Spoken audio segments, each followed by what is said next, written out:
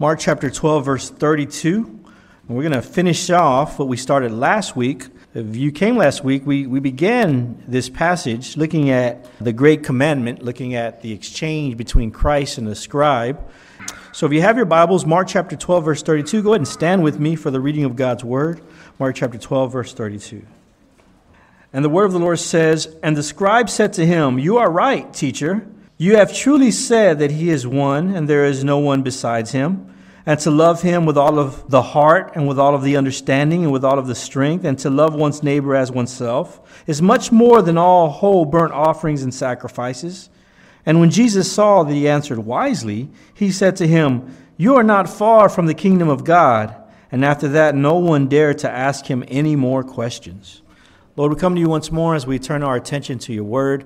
Be with us, Lord, as we are in your word. Let us receive what you have for us this morning by your Spirit. I pray, Lord, that you would be with me as I preach the word, that I would do so faithfully. In Jesus' name, amen and amen. You may be seated. Amen. So as we continue looking at this exchange between Christ and the scribe, let us reset the scene, if you will. Christ has just answered a series of questions by some religious leaders. They were coming up to him, asking him various questions, attempting to trick him. They were trying to make him look foolish by asking him foolish questions. And the latest is a question by a scribe who was an interpreter of the Jewish law. The question brought to Christ was, "Which is the greatest commandment?" And since it was common for the Jews to view some commandments as weightier than others, the scribe wanted to know which one this man Christ thought was the greatest of all. Christ answered that the greatest commandment is to love God with all of your heart, all of your soul, all of your mind, and all of your strength. And though the scribe only asked for one commandment, Jesus offers him a second, adding that the second is to love your neighbor as yourself. As I mentioned last week, Christ was pointing them back to the Shema, which was a Jewish creed found in Deuteronomy chapter 6. It was something that this scribe would have known quite well. As we come to verse 32, the scribe affirms Christ's answer. So he's very impressed by the exchange that he's having with Christ. "You are right," he says, agreeing with Christ, that Christ is right for pointing him to the Shema, that knowing God is one, and that we are to love with all of our heart, soul, mind, and strength. He continues in verse 32, adding that this command is much more than whole burnt offerings and sacrifices. Now, you know very well that the Jewish religion required many burnt offerings and sacrifices. It was common knowledge that these are things that God required, but yet the scribe is aware that even greater than burnt offerings and greater than burnt sacrifices is a genuine love for God and a genuine love for your neighbor. And the fact that Christ affirms this made the scribe even more impressed with him. Christ is likewise pleased with the scribe. He's pleased with the way the scribe is responding to him. Rather than continuing to try and trick Christ with more foolish questions, the scribe is agreeing with Christ. He's in a way impressed with Christ. But then Christ responds with a statement that I'm sure the scribe wasn't ready for. He says, "You are not far from the kingdom of God." After this, no one dared ask him any more questions. The Jewish leaders came, they tried, and they failed. They couldn't trick him with their questions. Rather than making him out to be a fool, they were the ones who were made out to look foolish. As I mentioned last week, this week's sermon again is titled Questioning the Great Commandment Part 2. And I want us to look at this second part of this exchange between Jesus and this scribe. And I want us to take away a few lessons that we can learn from this passage. What can we learn from this exchange between Christ and the scribe? Number one, all of creation knows of God. Now, I know that might sound a bit shocking to some of you. You may be thinking to yourself, "Brother, you don't know what you're saying. Have you taken a look at our culture? Have you seen what's out there? How can you say that all of creation knows of God?" Well, I think that we need to understand the difference between the knowledge of God and the acknowledgement of God. See, Scripture makes that distinction. And I think our text shows us that the scribe belongs to that former group. Let's look again at verse 32. "And the scribe said to him, 'You are right, teacher. You have truly said that he is one, and there is no other beside him.'" Now, this passage gives us no indication that this scribe had saving faith. In fact, as we'll see in a moment, it tells us the opposite. It tells us that this scribe didn't have saving faith, but yet he, the scribe, was still able to affirm that God is one and that there is no one beside him. So here we have a man who is not a believer in Christ, and for all we know had intentions to fool and deceive Christ, affirm everything that was true about God. He affirmed exactly what the scriptures had to say about God. Now, of course, not all of creation is going to affirm their knowledge of God the same way this scribe did, but all of creation has something in common with this scribe. All of creation can point to the fact that there is a God and that this God is one God. And here again, you may be saying, how can you say that? What about atheists? What about those who don't believe in a higher being? What about those who say the Bible is a fairy tale, the Bible is made up? What about those who say that there are many gods? Well, Scripture says that even they know there is one true God. They may not affirm it on their lips. They may not be like the scribe, willing to say publicly that there is one God and there is no one beside him. But though they won't affirm it, they believe it. Romans 1, let me take you there. Romans 1, if you want to turn with me. Verse 18. Romans 1, verse 18. We read this. For the wrath of God is revealed from heaven against all ungodliness and unrighteousness of men, who by their unrighteousness suppress the truth. For what can be known about God is plain to them, because God has shown it to them. For his invisible attributes, namely his eternal power and divine nature, have been clearly perceived ever since the creation of the world, and the things that have been made, so they are without excuse. For although they knew God, they did not honor him as God or give thanks to him, but they became futile in their thinking, and their foolish hearts were darkened. Claiming to be wise, they became fools. This is the Apostle Paul, and he's addressing the church in Rome, painting for them and us a picture of humanity. And for those who are familiar with this letter to the Romans, you will know that this is Paul's doctoral thesis on the gospel. And in chapter 1, he begins to lay out a clear picture of fallen humanity. He paints for us mankind's real problem. And before he gets to his answer, which is the gospel, he begins laying out the problem here in Romans chapter 1. The problem is the wickedness that is found in mankind. Looking at this passage that we just read here in Romans, let's take it from verse 22 and work our way backwards. It says, claiming to be wise, humanity has become fools. Have you ever spoken to someone who doesn't believe in God? Have you ever spoken to an atheist? They think they are the smartest people in the room.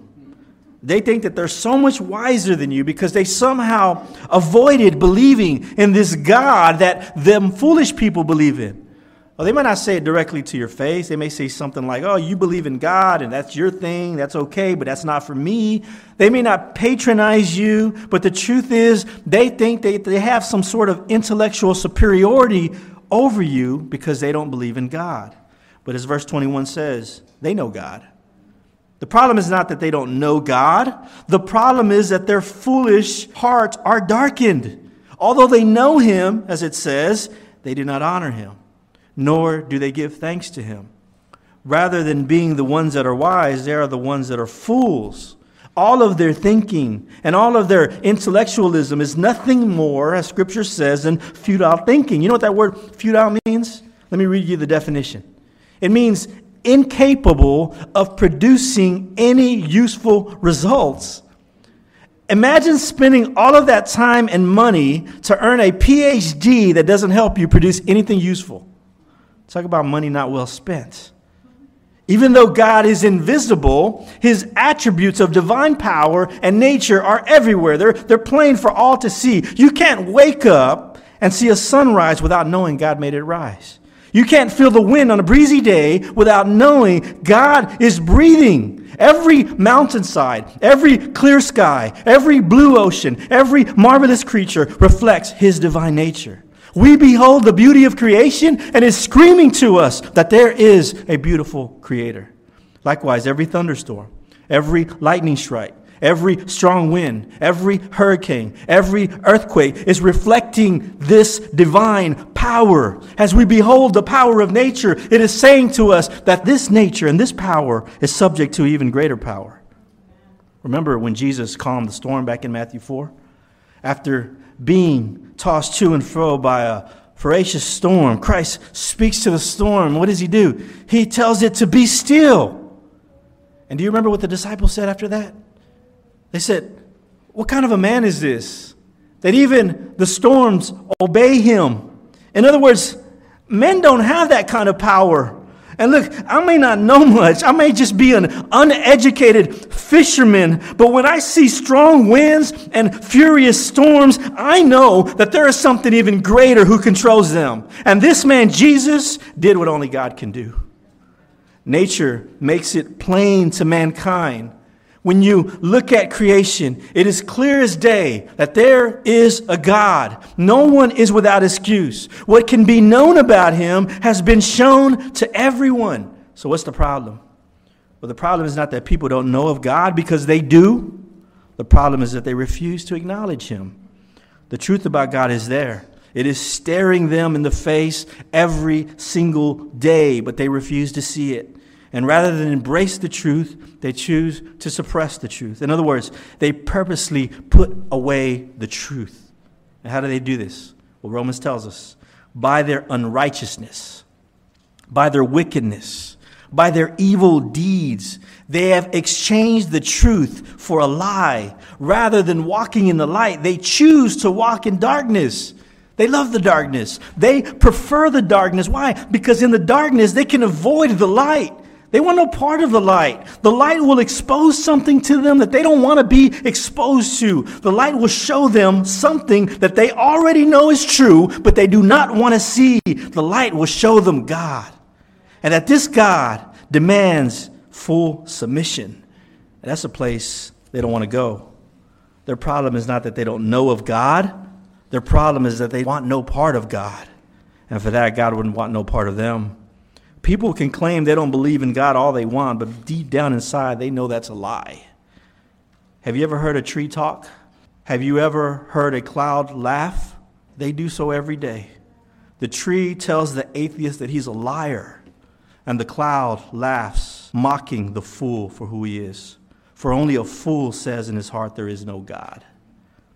The first thing that we can learn from this exchange between Christ and the scribe is that all of creation knows of God. Let us go on. What else can we learn about this exchange? Number 2, that loving him is more than sacrifice. Look at verse 33. And to love him with all of the heart and with all the understanding, with all the strength, and to love one's neighbor as oneself is much more than whole burnt offerings and sacrifices.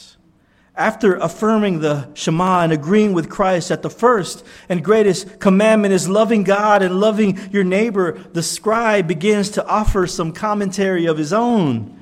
Maybe hoping to impress Christ the way Christ has impressed him, he offers something of his own to the conversation. He says, the first and greatest commandment is much more than whole burnt offerings and sacrifices. Again, these are things the Jewish people were commanded to do. They were commanded to bring these burnt offerings and these sacrifices. But the scribe says that loving God and loving your neighbor is greater than all of these. And here, he's not wrong.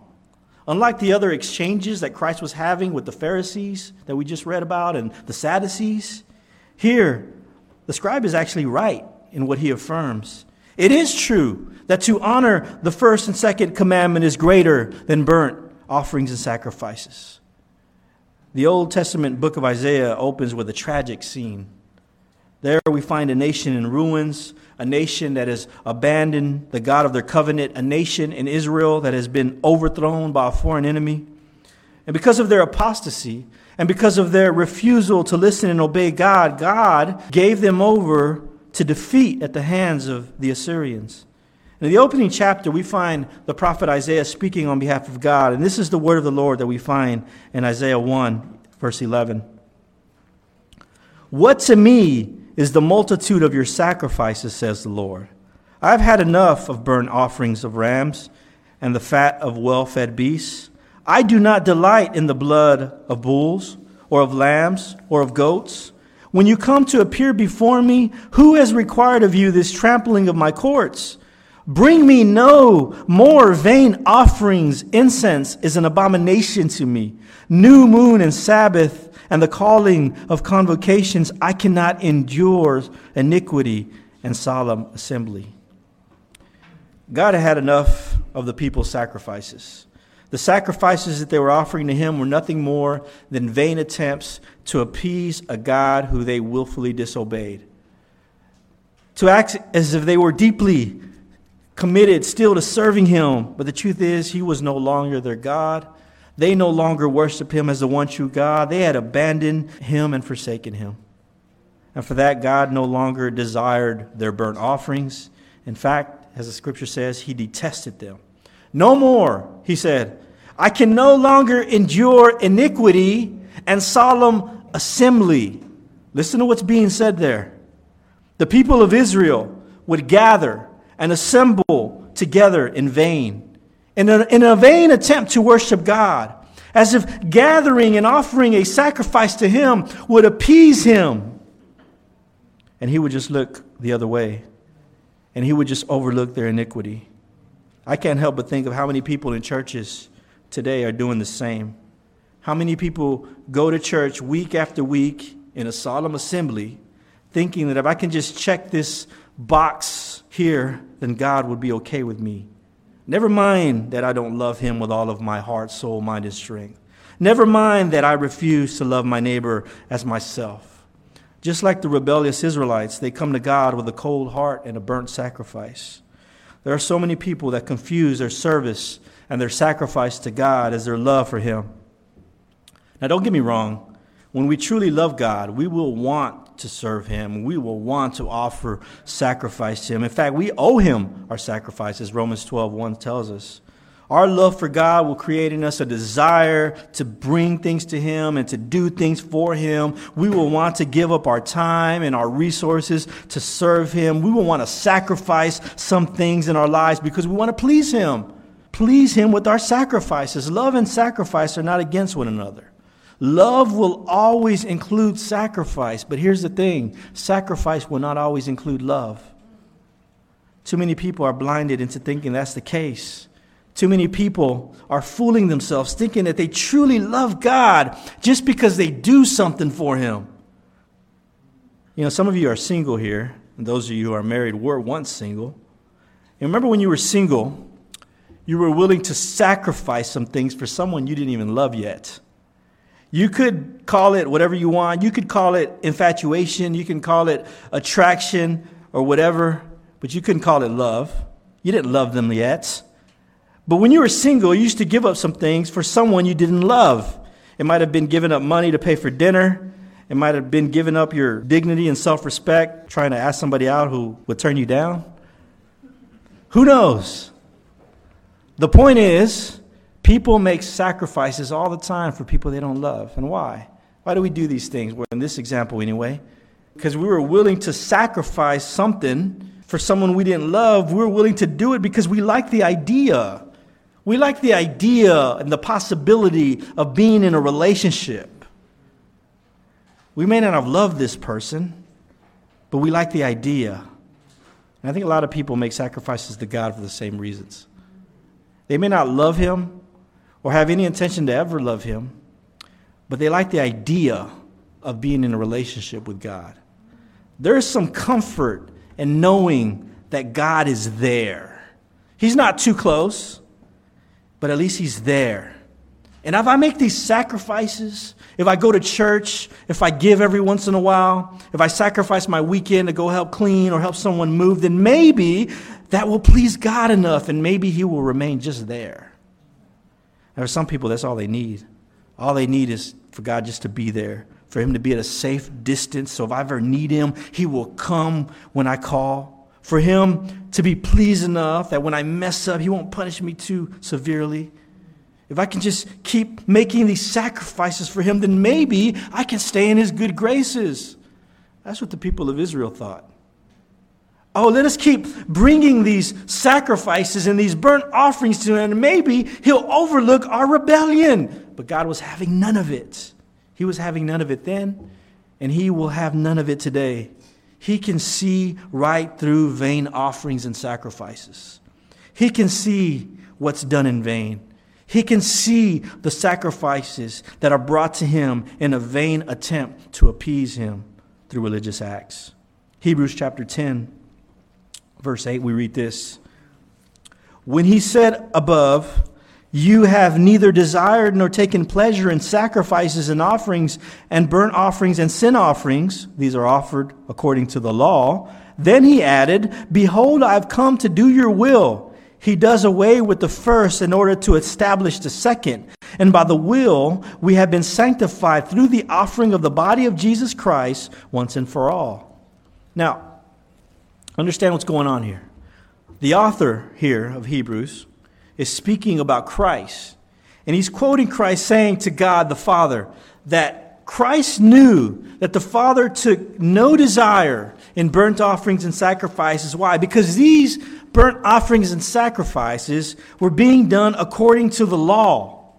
Now Christ came into the world to do what? To fulfill the law and to offer up himself as the one and final sacrifice that would please God. So again, understand what's being said here. The problem that people have is not that they desire a sacrifice. In fact, we can say that's a good thing. The problem that people have is that they bring the wrong sacrifice.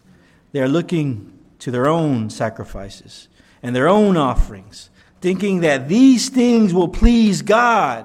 Instead, we should be looking to Christ, who is the only sacrifice that can please God. They're looking upon their own works instead of upon the works of Christ. And because of that, they don't know how to love God. Again, as I mentioned last week, the love of the Father requires the love of the Son.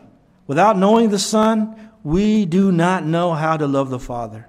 And until we know the Son and have union with the Son, then we'll always be trying to please the Father without the Son. We'll always be trying to please him with our own efforts and our own works and our own sacrifices. But as the scribe acknowledged, to love God and to love your neighbor is much more than all these sacrifices. What the scribe didn't know is that Christ was the only hope in keeping these commandments. And that brings me to my last point. Knowing is not believing. Look at verse 34. And when Jesus saw that he answered wisely, he said to him, you are not far from the kingdom of God. And after that, no one dared ask him any more questions. Yes, the scribe affirmed something that was true. And Christ was even pleased with his comment about the great commandment being greater than burnt offerings and sacrifices. But the scribe still fell short. Christ saw that his answer was wise. Christ was impressed that the scribe had come this far, but yet the scribe had not come far enough. As Christ says to him, you are not far from the kingdom of God. In other words, you're almost there. You're so close, but you're not there yet. It's good that you know that the Lord God is one God. It's good that you know that there is no one beside this God. These things are good, but there's still more that you need to do. You know, but you don't believe. And that's the problem with many people today. Many people know, but they don't believe. And they're fooling themselves thinking that because they know about Jesus, that they truly believe in him. But like the scribe, they have come far, but have not come far enough. Because see, it's not enough to know about God. As I mentioned earlier, everybody knows. Even atheists know about him. It's not enough to know the facts about Christ, that he's the Son of God, that he came to die for sins, that he rose on the third day. I mean, those things are good. If you believe those things, you are not far from the kingdom. If you can recite the Nicene Creed and say, I affirm everything in that creed to be true, then you are close, but you're not close enough. You need to affirm all of that to be true, but you need to come a little further. You need to go from a knowledge of Christ as a Savior to the acknowledgement of Christ as your Savior. Look, biblical belief is more than affirming facts. Biblical belief is placing faith in Jesus Christ for salvation. It is trusting in him and his finished work, because you can't say that you truly believe if you don't trust. I can say that that chair is sturdy all I want, but unless I trust it enough to sit on it, then it's good for nothing. It's meaningless. The scribe did well by affirming there's a God. The scribe did well by affirming that God is one God and that there is no God like this God. But what he didn't understand was that the way to this God was through this man that he was talking to, was through Jesus Christ. He did well by believing in God. As James 2:19 says, that's good, but you know what? Even the demons believe that. Even the demons believe that there is one God. Faith is more than just saying some facts. Faith is believing and trusting in the Son. John 14:1. Let not your hearts be troubled. Believe in God. Believe also in me. This is Christ speaking.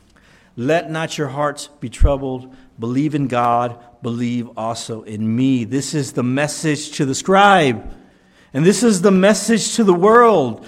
Believe in God. That's already a given. We've already put that on the table. We've already established that. Believe in God. That you already do.